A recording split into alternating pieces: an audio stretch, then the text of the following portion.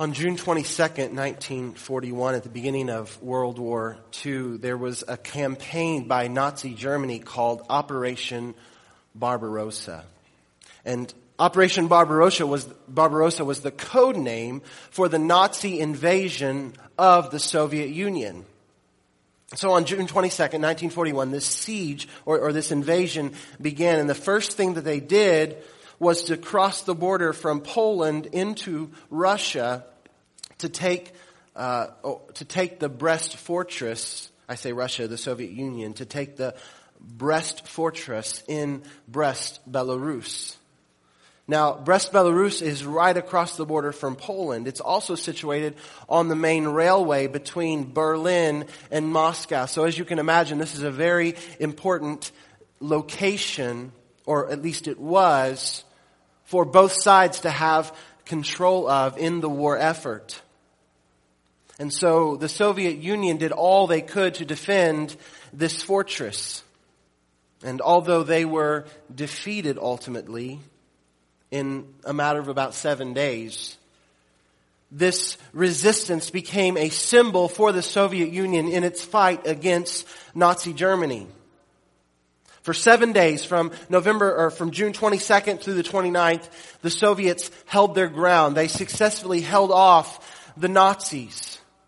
But after those 7 days, it was just too much. The Soviet Union could not continue its defense. The supplies were low, ammunition was low. The attacks had taken their toll. It was just too heavy and too much. And the Germans were able to break the defenses and take control of the fortress.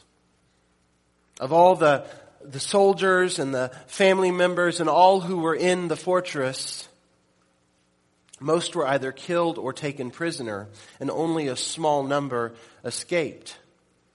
Now, I say that on June 29th is when it was the next day, June 30th, when the battle was officially over. They had surrendered.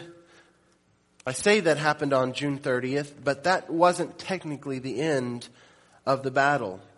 Even after the fortress was officially taken, a few surviving defenders continued to hide in the basements and in other places to occasionally harass and injure the German soldiers. And this went on for several weeks. In isolated pockets, primarily underground, these pockets of resistance would raise up, and usually they would be defeated after a while. But it caused a lot of headaches for the German army. This actually went on until well into July, when they had finally rooted out all of those pockets of resistance and completely defeated the Soviet Union. In fact, what they finally did, it's interesting, they tapped into the Bug River and flooded all of the dungeons and basements and drowned the remaining resistance. When we look at the cross of Christ, we recognize that Jesus came to defeat sin and death. He shed His blood. He died so that we would not have to, not eternally, not ultimately. Through Christ, if we trust Him, if we've been forgiven by His grace, sin has been defeated in our life. And yet the question remains, who in here doesn't struggle with sin anymore? Which of you has completely and perfectly and finally defeated the battle of sin in your life? And of course, all of us would honestly say there are still pockets of resistance where sin raises up its nasty, dirty, evil little head and causes problems in my life.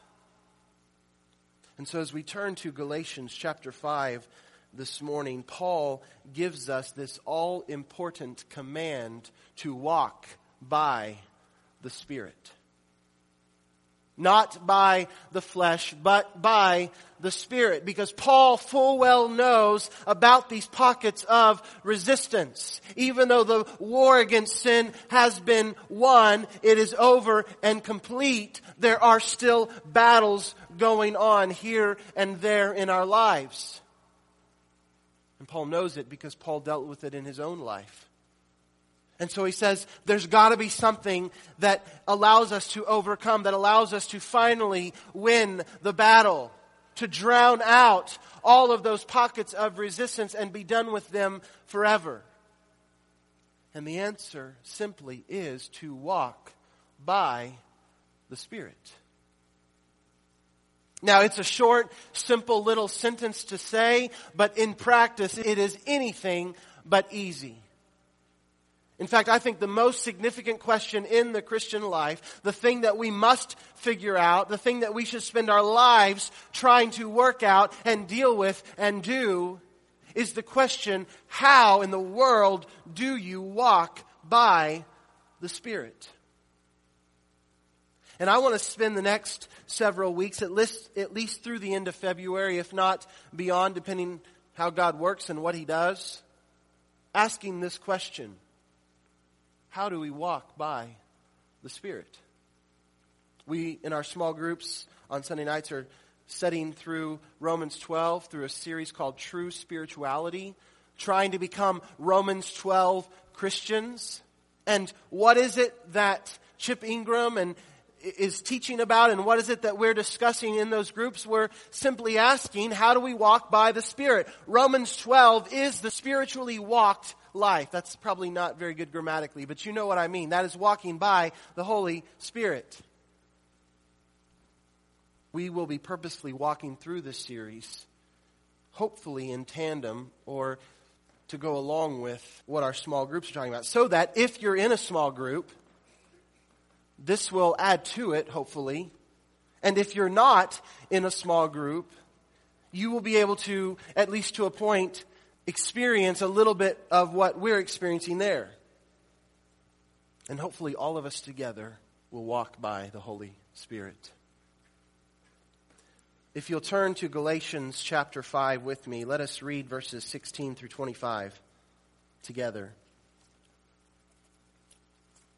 Galatians chapter 5, verses 16 through 25. And when you've turned there, if you can, would you please stand in honor of God's word as we read this. And Paul says, "But I say, walk by the Spirit, and you will not gratify the desires of the flesh. For the desires of the flesh are against the Spirit, and the desires of the Spirit are against the flesh. For these are opposed to each other, to keep you from doing the things you want to do. But if you are led by the Spirit, you are not under the law. Now, the works of the flesh are evident: sexual immorality, impurity, sensuality, idolatry, sorcery, enmity, strife, jealousy, fits of anger, rivalries, dissensions, divisions, envy, drunkenness, orgies, and things like these. I warn you, as I warned you before, that those who do such things will not inherit the kingdom of God. But the fruit of the Spirit is love, joy, peace, patience, kindness, goodness, faithfulness, gentleness, self-control. Against such things there is no law. And those who belong to Christ Jesus have crucified the flesh with its passions and desires. If we live by the Spirit, let us also walk by the Spirit." Please be seated. I want to give you, in the next couple of weeks, 3 pieces to the truth of walking by the Spirit. And then we'll move on from there, looking at other aspects of how Jesus walked by the Spirit, how we are to walk worthily or worthy of our calling in Christ. But for the next couple of weeks, I want to look at these verses here, 16 through 25, and see the 3 pieces to the truth of walking by the Spirit.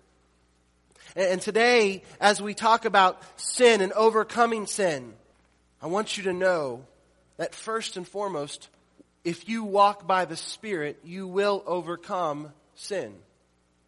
Walk by the Spirit, and you will overcome sin.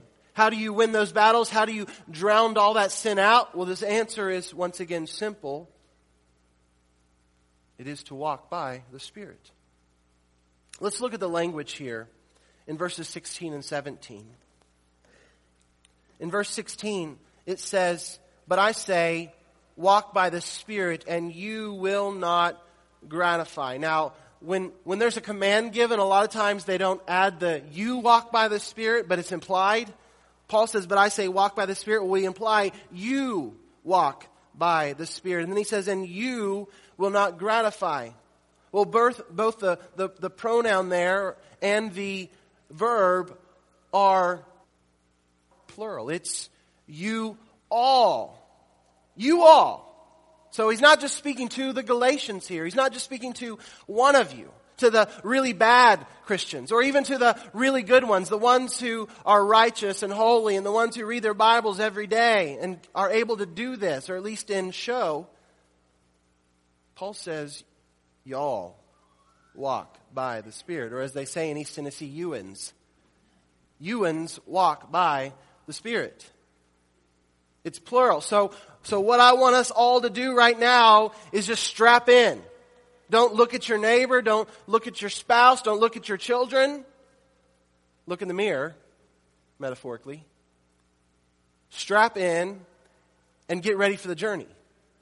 Because this is for you. You and you and you and you and you and you and every you and you. The second thing I want us to see is that when he says walk by the Spirit, there is such a thing called a habitual present. Now, what's it mean to be habitual or to do something as a habit? What does that mean? To do it over and over and over and over and over. Remember the passage that says, "Ask and it will be given to you, seek and you will find, knock and the door will be opened to you"? Those are habitual presents in the present tense, over and over and over. So knock, keep knocking, keep asking, keep seeking. And this is what Paul is saying here, keep walking. It's not a one-time thing. So he's not just talking about salvation here. This isn't just coming to Jesus, saying I believe, because we could say it's walking the aisle. That's it, and I'm done. And that's not it, Paul says. There is much more. This is a lifelong pursuit to walk, continue to walk, always walking, never-ending walking by the Spirit. Now, this word, the desires of the flesh, it's singular. Too often we villainize desires. We say it's wrong to want. It's wrong to desire. It's wrong to feel a pull or a draw or an attraction to something. If I don't just want to read my Bible every day and that's all I ever want to do, if I don't just want to be on my knees praying all the time, if I don't just want to be at church every day, every time the door's open, if I want anything else but that, there must be something wrong with me.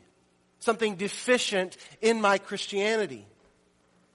And so what I want to point out, because the manuscripts do just say the desire of the flesh in the singular tense, is that I think Paul is talking about something else than just everything that you want.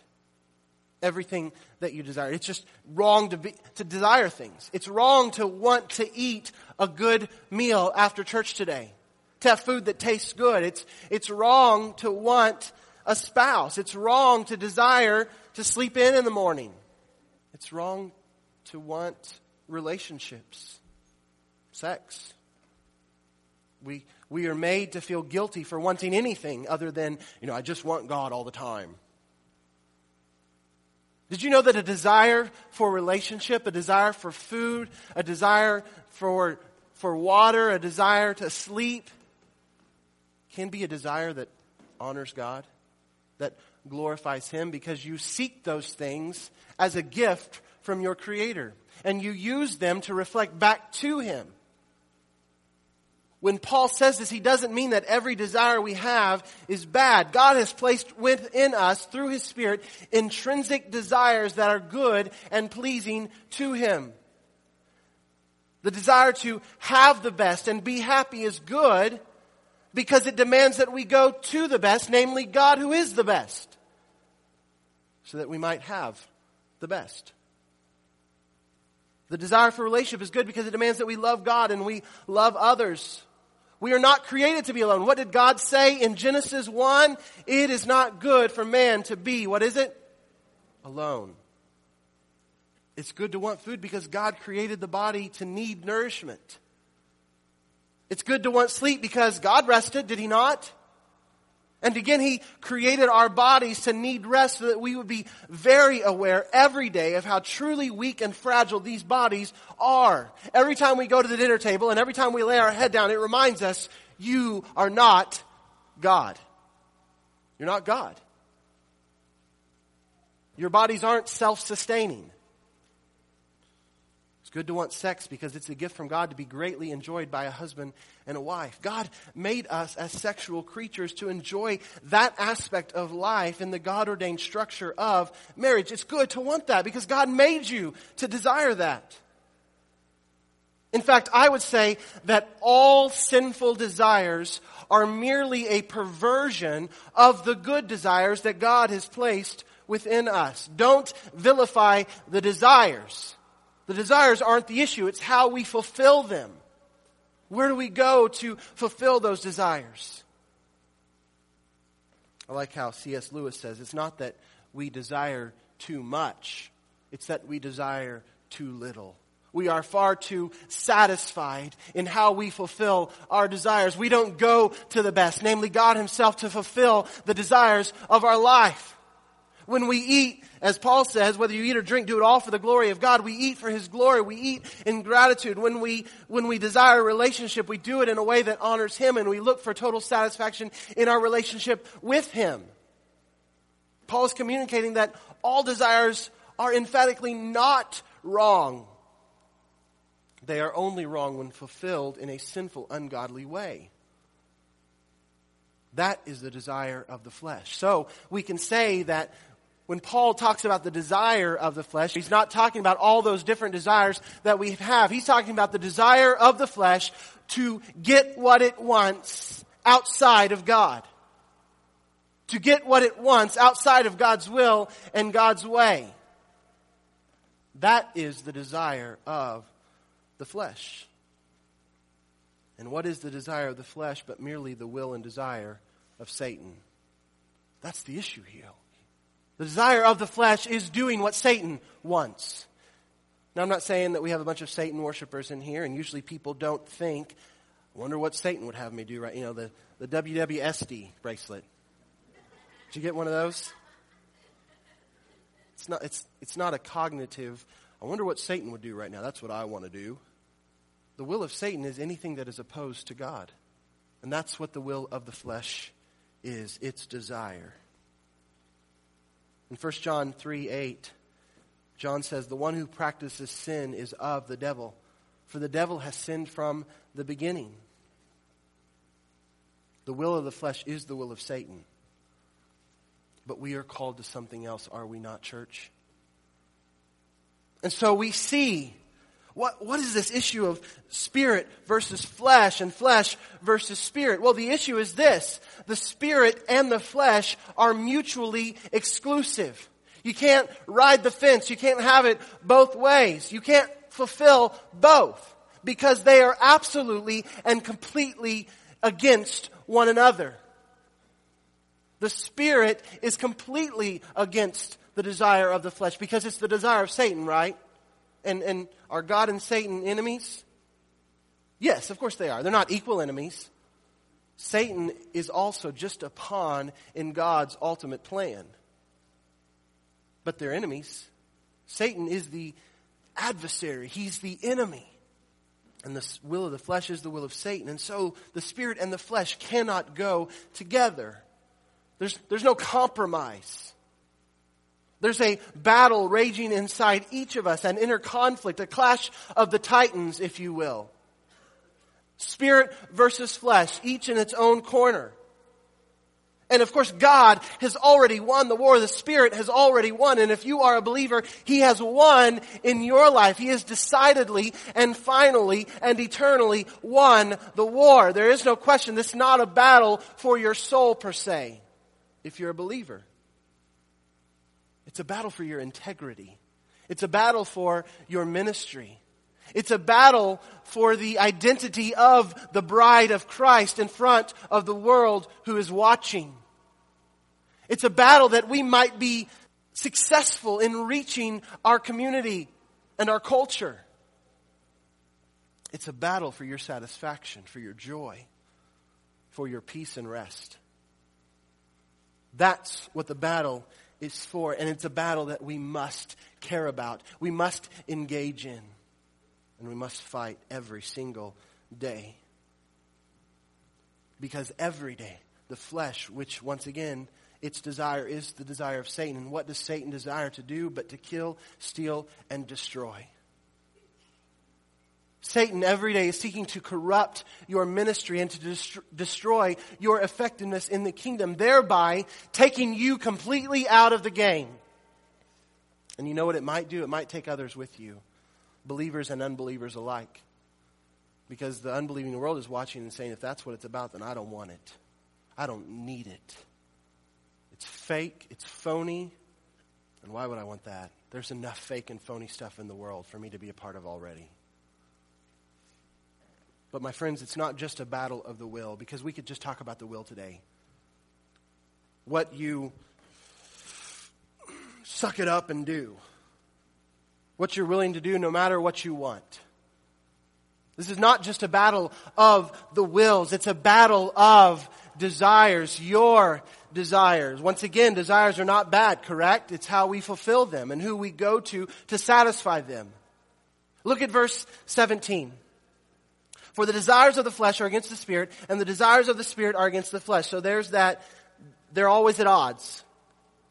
For these are opposed to each other. Listen to this. To keep you from doing the things you want to do. Now, what does that mean? Is it the Spirit keeping me from doing the things I want to do? Or is the flesh keeping me from doing the things I want to do? Which is it? Well, the answer is both. They're at odds. If you're walking by the Spirit, it's the flesh seeking to keep you from doing the things you want to do. And if you're walking by the flesh, it's the Spirit trying to keep you from doing the things that you want to do. And the operative word there is what you want to do. Not just what you have to do, not what you're commanded to do, not what it's your duty to do. It's what you want to do. It's a battle of desires.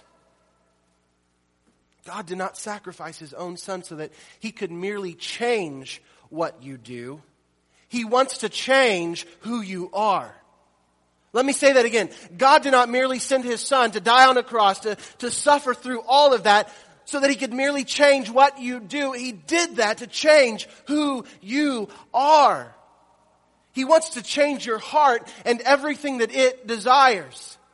And that's what it means to be born again, to be a new creation. That's what it means when He says that He'll change your heart of stone to a heart of flesh. Romans 3 says, and it's quoting the Old Testament, no one seeks God. No one desires to do good. No one in the world, that is. But if you've been changed by the regenerating work of the Holy Spirit by grace through faith in Jesus Christ, then God is changing your heart from the heart of stone to the heart of flesh, and He's implanting new desires so that before you didn't want God, you didn't seek Him, but now you do. And hopefully every day you want Him more and more than anything else this world has to offer. Philippians 2:13 says, for it is God who works in you, both to will and to work for His good pleasure.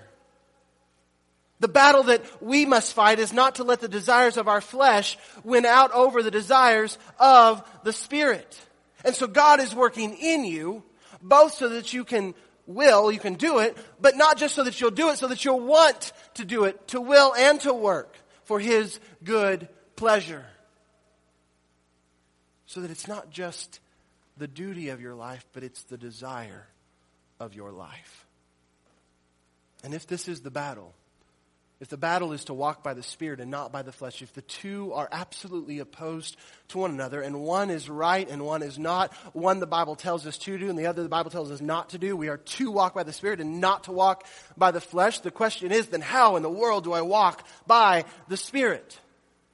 How do I do that? Such an unattainable and lofty command that God gives to us through His Word, and who is able to do such things? Well, my friends, you are in Christ. The answer is not as hard to figure out as you might think.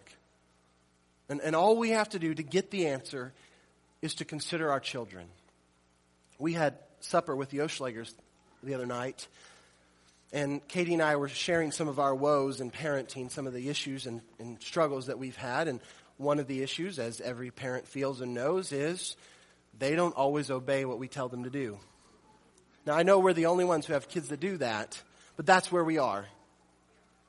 We tell them to do something and they don't do it. So we tell them again and they don't do it. Now, we do discipline our children. But how do we get them just to obey? How do we get them to that place where they want to do what's right? Because isn't that what we want? We want them to want to do what's right. And we got some great advice. And Jessica said this, and I'm sure Patrick would have said it if she wouldn't have. You need to make the choice very clear, and you need to give them the opportunity to make the choice. Hopefully I'm saying this correctly. If I don't, please stand up and correct me. But this is basically what they said. They said, explain to them very clearly the consequences of each choice. If you choose to obey, this is what you get. And if you choose to obey or disobey, this is what you get. One's a blessing and one's a consequence. Now, it's your choice. You can do either one. You have every right to choose. But just know this is what each choice gets. And at first, they may make the wrong choices, but then you have to be consistent with the consequence. Follow through. Make sure they understand that one choice gets good and the other choice is not so good. It doesn't bring blessing. It doesn't bring joy. It brings shame and consequence and hardship. The key is in making sure they understand the full benefit of obedience. And hopefully when the child sees how beneficial it is to them personally when they obey, how much they profit from doing it, they will desire obedience. That's it, my friends. That is the answer. And maybe that's a little confusing now, so let me explain. I think too often we disassociate obedience from the reward when it comes to our service to God. If I obey for how it benefits me, then it just strips my obedience of all meaning. That's wrong. God doesn't like it, so I shouldn't do that. And that is not what the Bible teaches. When does God ever call people to obey Him without giving them the benefits of obedience? And this is true all over Scripture. You go back to the Old Testament. When He was creating His covenant with Israel, what did He do? He set up the expectations. And then He explained to them the full benefits of being in covenant with Him. I will be your God. You will be my people. I will take care of you. I will protect you. I will give you a land flowing with milk and honey. I will never leave you or forsake you. You will never have to fear anything. And we move to the New Testament. Romans 8, if God is for us, who can be against us?